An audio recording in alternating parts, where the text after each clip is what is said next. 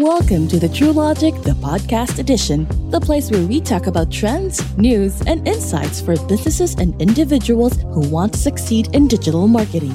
Let's get started. Welcome to the True Logic DX podcast and the third installment of our analytics webinars. So today what we're going to talk about is your traffic data.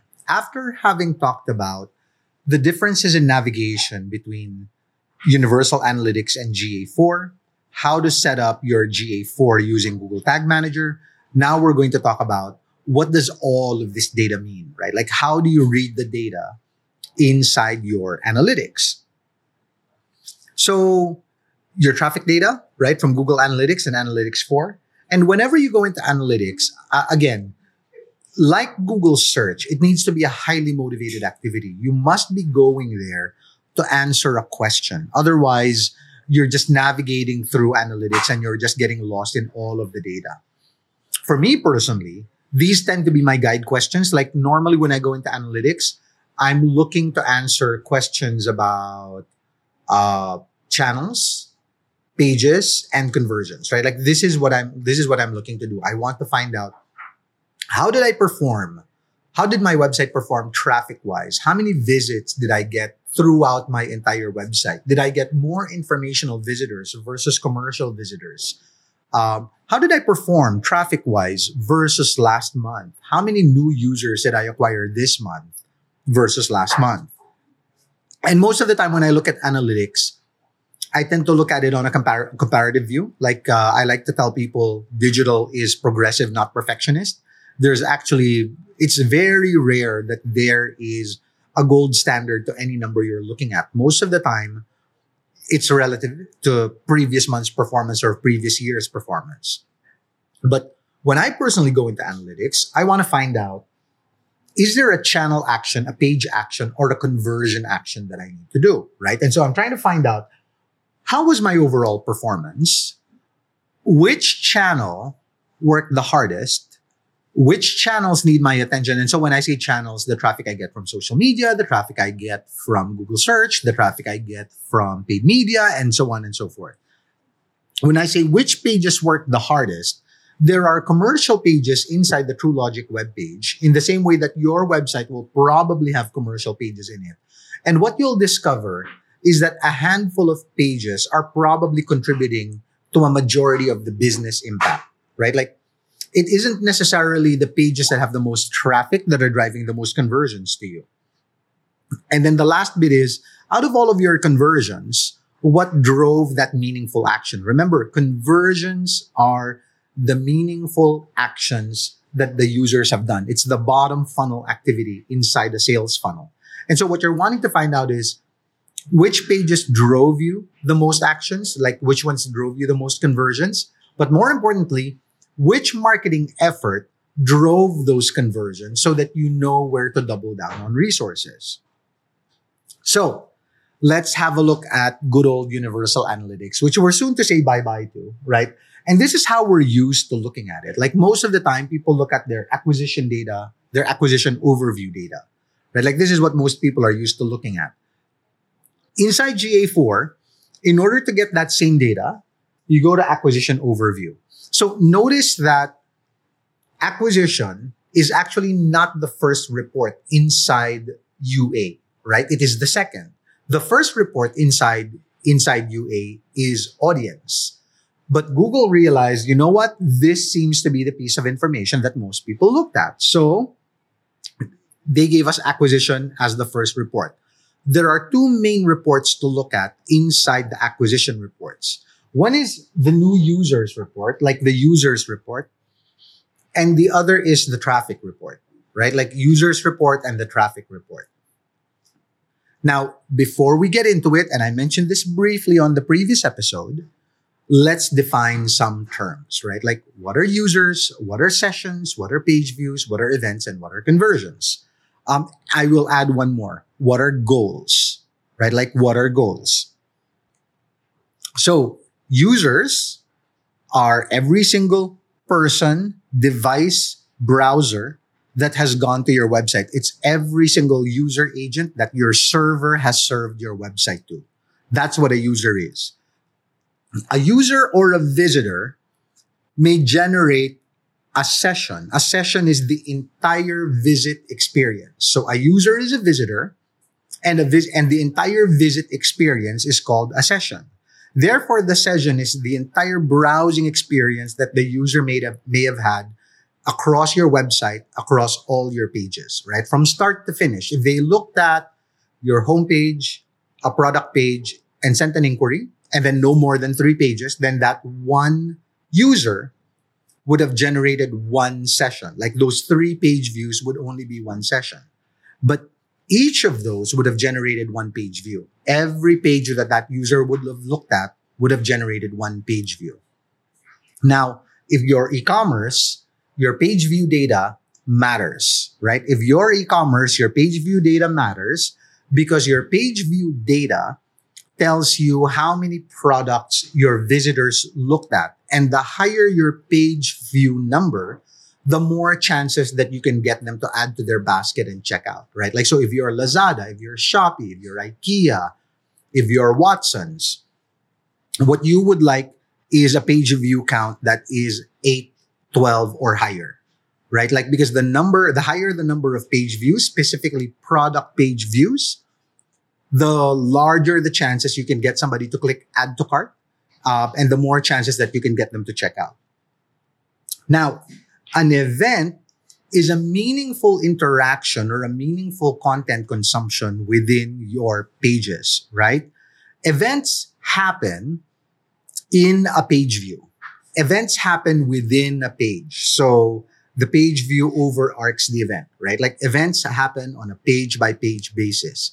If one user filled out a contact form on your commercial page and filled out a contact form on your contact us page, those are not the same events. An event that happens in your contact us page is not the same event that happens inside your commercial page, right? Like, yes, it's the same action, but they ought to be counted differently because how users get to your contact us page might be different, right? Like you might want to know, a user might have Googled your brand name, saw the contact us page on the site link, and then immediately went to your contact us and sent you a message. That means and what that tells you from a user behavior perspective is their need is pretty immediate, right? But if a user had gone to your web page, initiated 3 sessions, left, came back as a repeat visitor, went back to the same product page, did not interact, saw an ad of yours, went to your landing page, and then actually interacted with you,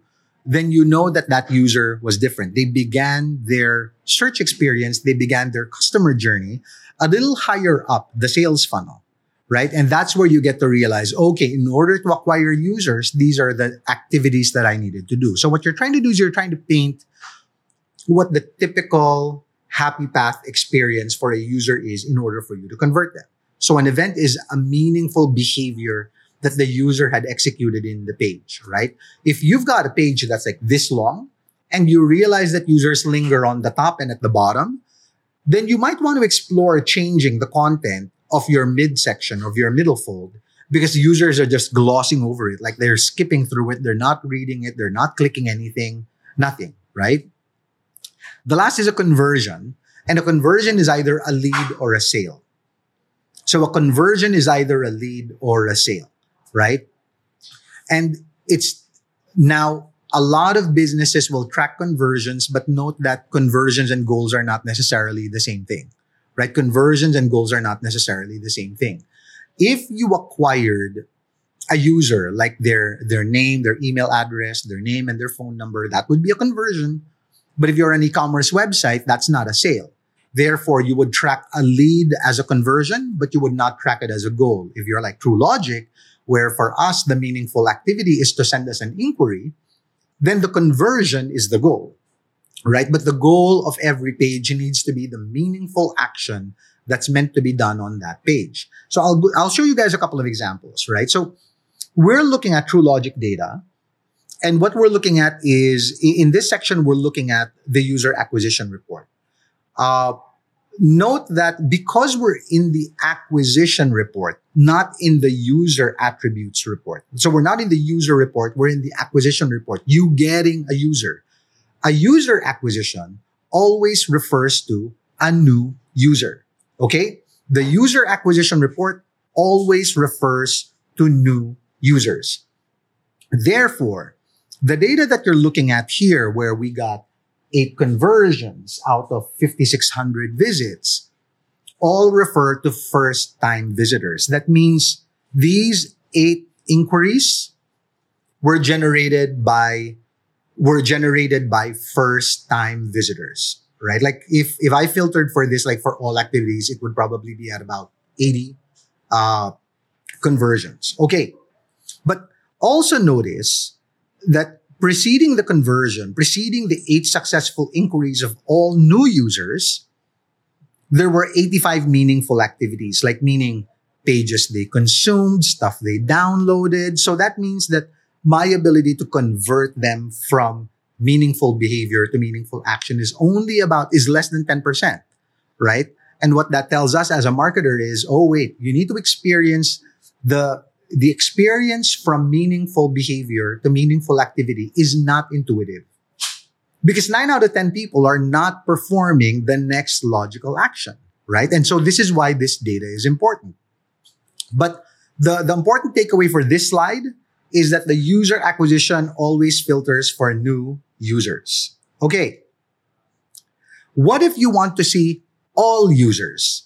Then you don't go to user acquisition, you go to the traffic acquisition data, right? And this is where you get to see all users, not just new users.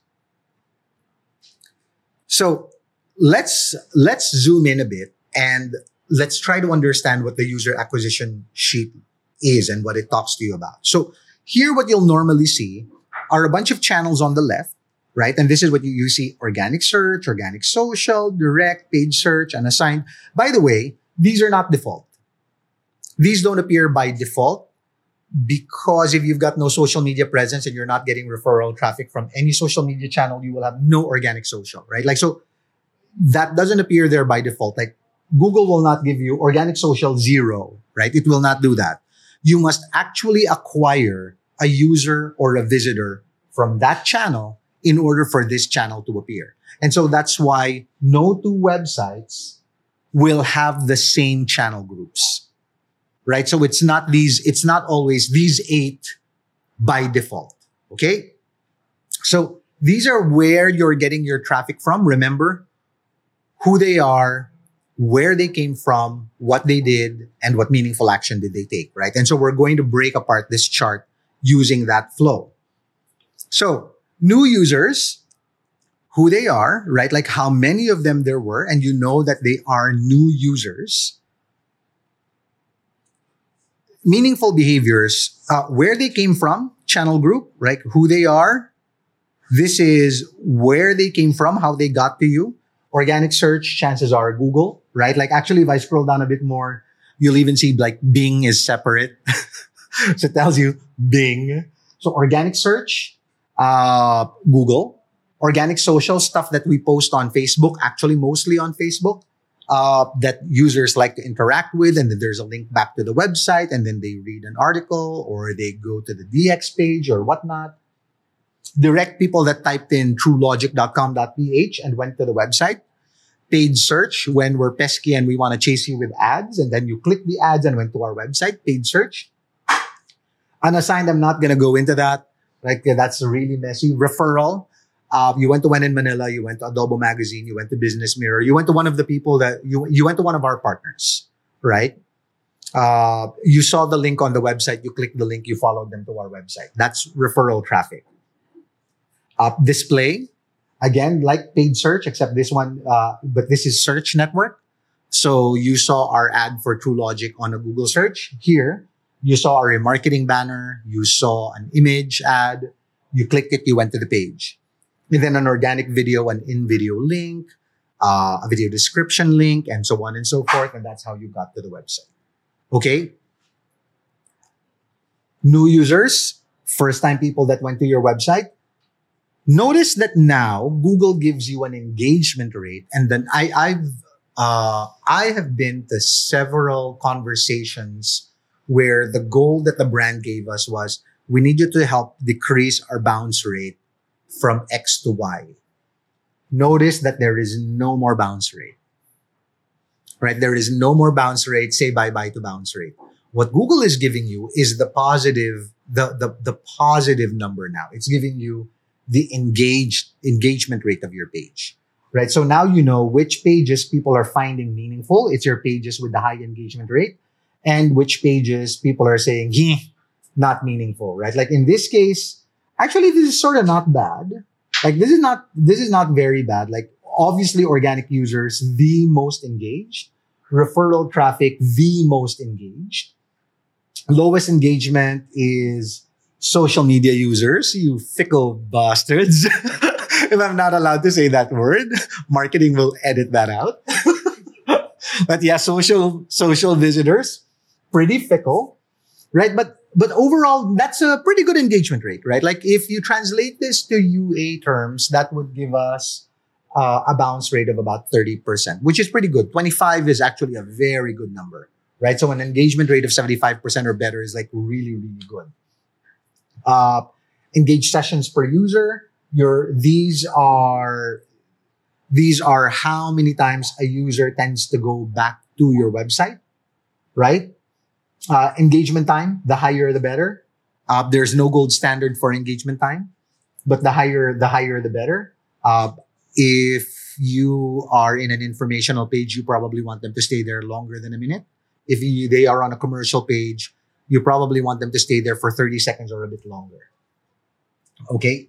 Event count is the meaningful behaviors that are executed within that page by that source. So, but remember, this 33 is the meaningful behaviors that are triggered by a direct visitor, right? Like not necessarily a page yet. And then conversions, right? Like, and notice where most of my inquiries, most of my meaningful actions come from organic search and direct. And then I've got a bit of unassigned. Okay. All right.